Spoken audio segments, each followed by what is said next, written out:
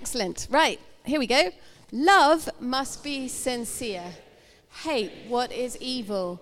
Cling to what is good. Be devoted to one another in love.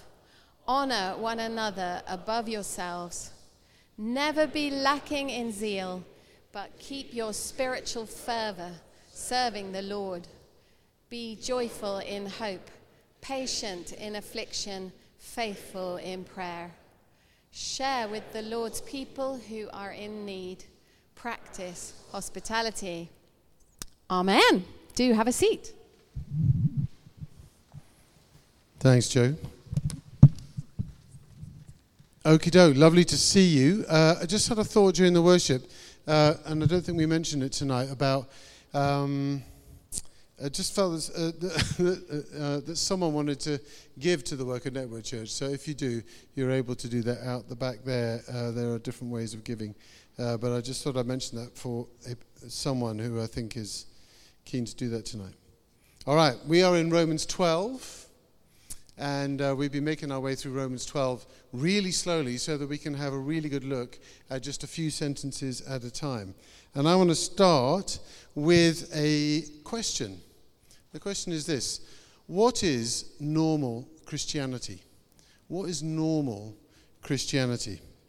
Now, you could form an answer in terms of activities like going to church gatherings or something like that, or going to meetings. You could form an answer around attitude, say, being kind to one another, loving one another. You could answer by ways of thinking about spirituality, developing rhythms of prayer and devotion. You could think that normal Christianity might be primarily about ethics, the way you live your life, and the principles and the wisdom by which you live your life. Or you might feel that the most important thing about normal Christianity is community, is being part of a diverse and inclusive community of people who are gathered around Jesus. And of course, all these things that I've just mentioned and more besides that you're probably thinking about, these things are involved in normal Christianity. But something happens when you open the pages of the New Testament and you start reading from Matthew's Gospel onwards through to Revelation. And you open it and you look at it and you look at it with a fresh and open mind, and you start to read. And you start to read about a number of things: angels and demons, miracles and healings, dreams and visions, fervent prayer, extravagant generosity, life-altering teaching, overwhelming spiritual experiences, stunning conversions. And also in the same way, on a twin track, if you like, you see that part of normal Christianity is also intense suffering, constant conflict, fleeing persecution, imprisonment, riotings, beatings, violent death. And even the most low-key and peaceful description of what you might call normal Christianity in the New Testament, on closer examination, seems possibly a bit different from our own. And you can read that in Acts chapter 2, where they talk about these things. It says they devoted themselves to the apostles' teaching. This is the Christians doing normal Christianity. And to fellowship, and to the breaking of bread, and to prayers. And awe came upon every soul, and many wonders and signs were being done through the apostles. And all who believed were together and had all things in common. And they were selling possessions and belongings and distributing the proceeds to all, as any had need. And day by day, attending the temple together and breaking bread in their homes, they received their food with glad and generous hearts, praising God and finding favor with all the people. And the Lord added to their number day by day. See, there's some amazing things in there, isn't there? Devoted to teaching and fellowship and breaking bread and prayer. There's awe and wonder resting on every soul. There's people doing signs and wonders. That's miracles and healings. Everybody holding all their possessions in common. When did we last do that?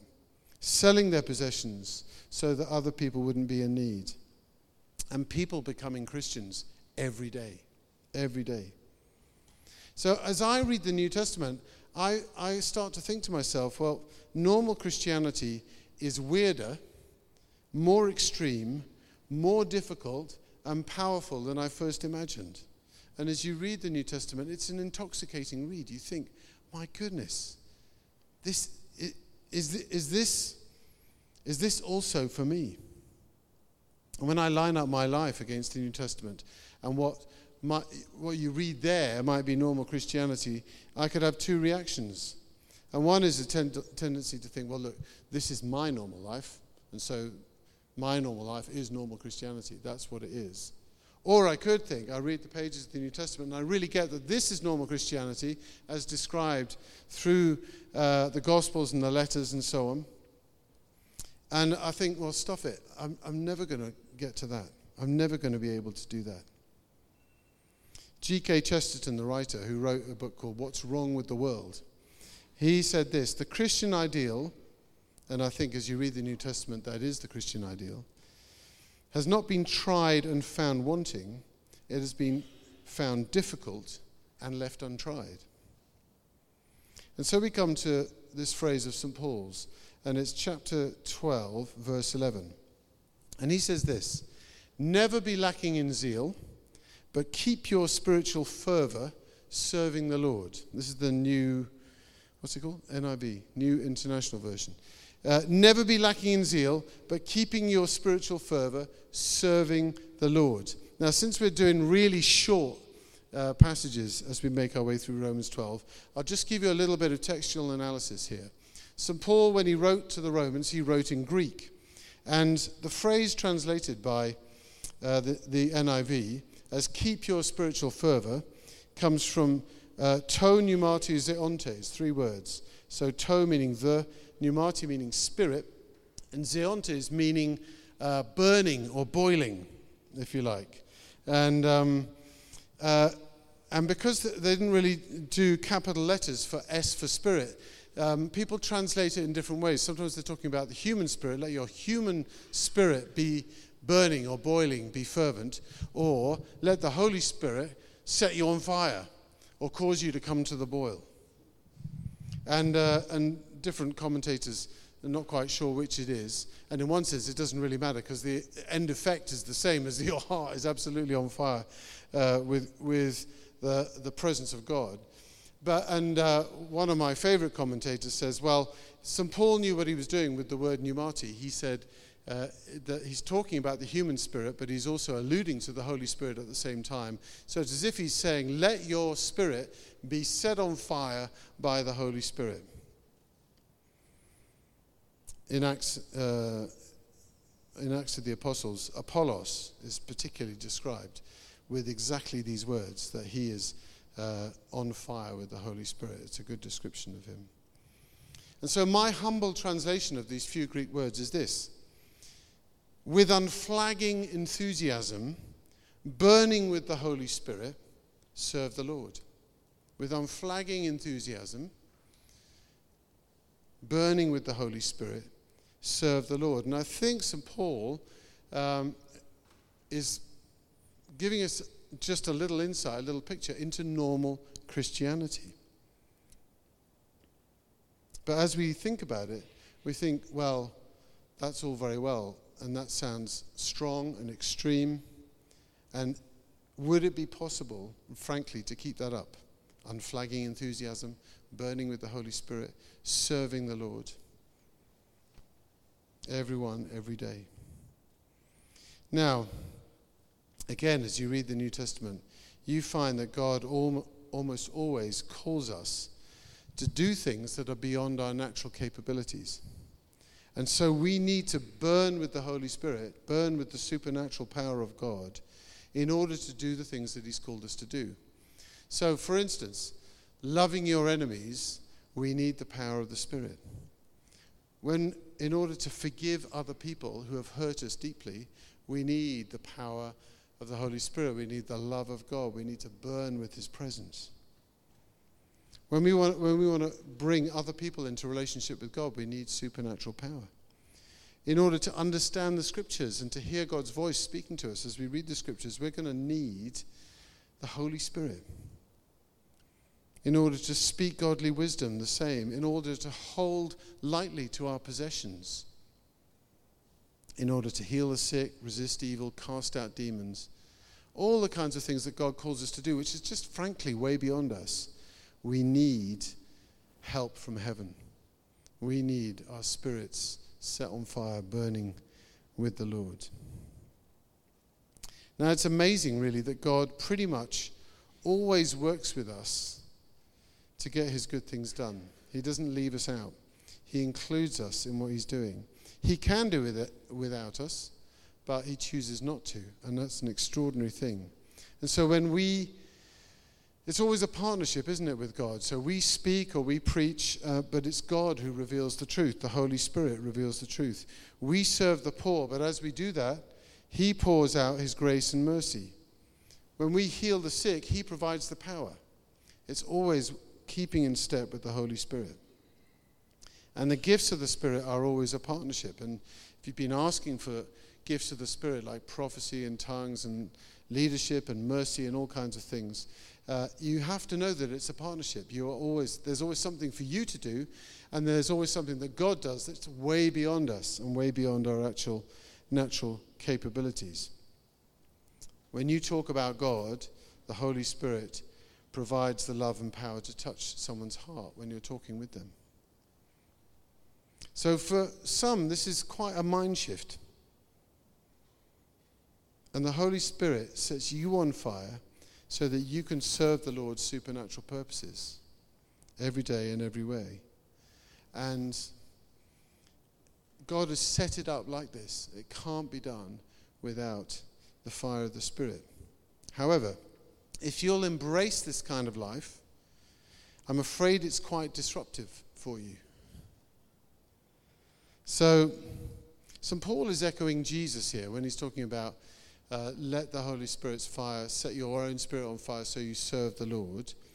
Jesus said it to his disciples just before he ascended into heaven. He said, you will receive power when the Holy Spirit comes upon you, and you'll be my witnesses. So the first thing that happens is you receive the Holy Spirit. The second thing that happens is that you're able to do what God has called you to do, be my witnesses. It's the same thing. But you will be my witnesses everywhere, says Jesus, is a highly disruptive promise. But if you embrace this, your life will gloriously never be the same again. So the key to this normal Christianity that Paul and Jesus and the rest of the New Testament is describing is this: that there is a flow from being set on fire by the Spirit, being filled with his power, being, in other language, being baptized in the Holy Spirit, being filled with the Spirit, all those different things. And that leads us into service. That leads us into witnessing. That leads us into doing the things that God has called us to that we can't do by ourselves. We can't serve the Lord without this, and we can't function without the Holy Spirit. This is how the church started at Pentecost, and in its best times over the last 2,000 years, and in our best times over the last 19 years, this has been the case for us, that when we have been filled with the Spirit, then we are best placed to do the things God has called us to do. And it's absolutely vital for us as a community to have that posture before God. Jordan Seng, who's a pastor and a writer, he said this: given the historical role of the baptism of the Holy Spirit and the value given to it by Jesus and the disciples, it's astonishing that so many churches no longer pursue it at all. I just want to be clear. This is not the same as salvation. It's not a salvation thing. It's a power and a fire thing. It's equipping for service. It's equipping for living the Christian life. Now, when you became a Christian, you might have had the most overwhelming experience of the Spirit right then. But for some, becoming a Christian is more of a thing where you just decide, and then a little bit later you experience the Spirit, and then you realize that you've been given a power boost in order to do the things that God has called you to do, and you become hungry for more. But it is important to be set on fire by the Spirit. In my own story, I became a Christian when I was 15 years old. And that was an amazing moment. Somebody had a particular word of knowledge and an insight into my life. And I thought, wow, God is speaking to me. And I decided to give my life to Jesus.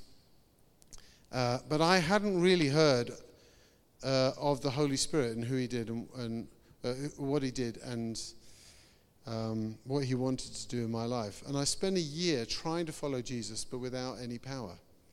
I had assented to the truth of the gospel, and God had come into my life, but I needed to be set on fire with the Spirit of God. And thankfully, somebody noticed this and prayed for me. And in that moment, I was baptized in the Holy Spirit. I was overwhelmed. I was soaked and doused and filled with his presence. And it was an experience, and it was a reality. And I knew instantly that I was loved by my Heavenly Father. And there was no doubt about that. And we need to know these things. And since that point, nothing has been the same again. It's been really key to me being able to live a Christian life. And many of you will be able to tell very similar stories. And I just think there is no greater need for the church at this time, for our church, but for the church in general, and no greater need for the world as well, that the church, the followers of Christ, are set on fire by the Holy Spirit. We need him. We need him. That we're baptized, that we're filled, that we're boosted, that we're soaked, that we're drenched, that we're overcome by his presence. Power from on high, so that we will be his witnesses. And the thing is, being set on fire, as St. Paul describes it, letting your spirit be set on fire by the Holy Spirit so you can serve the Lord, does need to be sought after by us. So if we are in a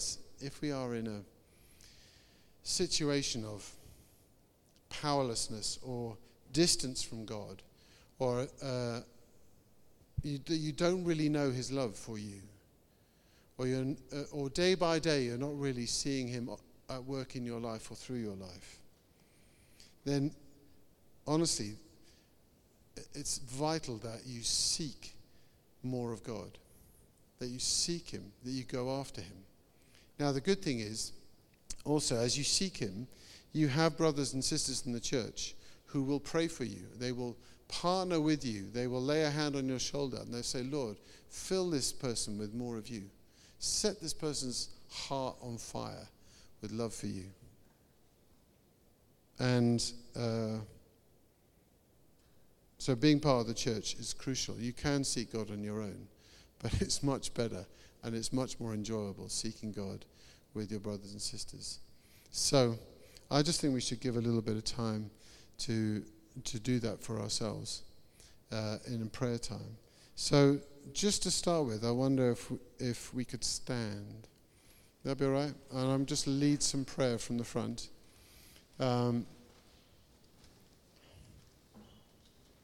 Maybe Lucy, you just play a little bit as well, so it's not super quiet or whatever.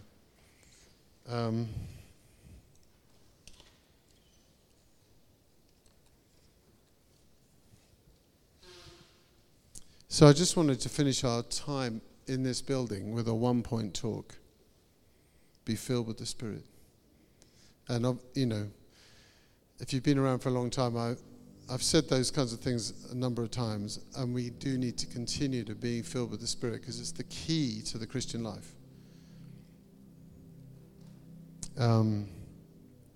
So let's just take a little time here. Just take a little time for yourself, and I'll lead a prayer or two, and you can appropriate those prayers for yourself. And then after that, we might have sort of break up a bit and come and you can get somebody to lay hands on you and that kind of thing around in this space here in a moment. But let's bring ourselves to the Lord.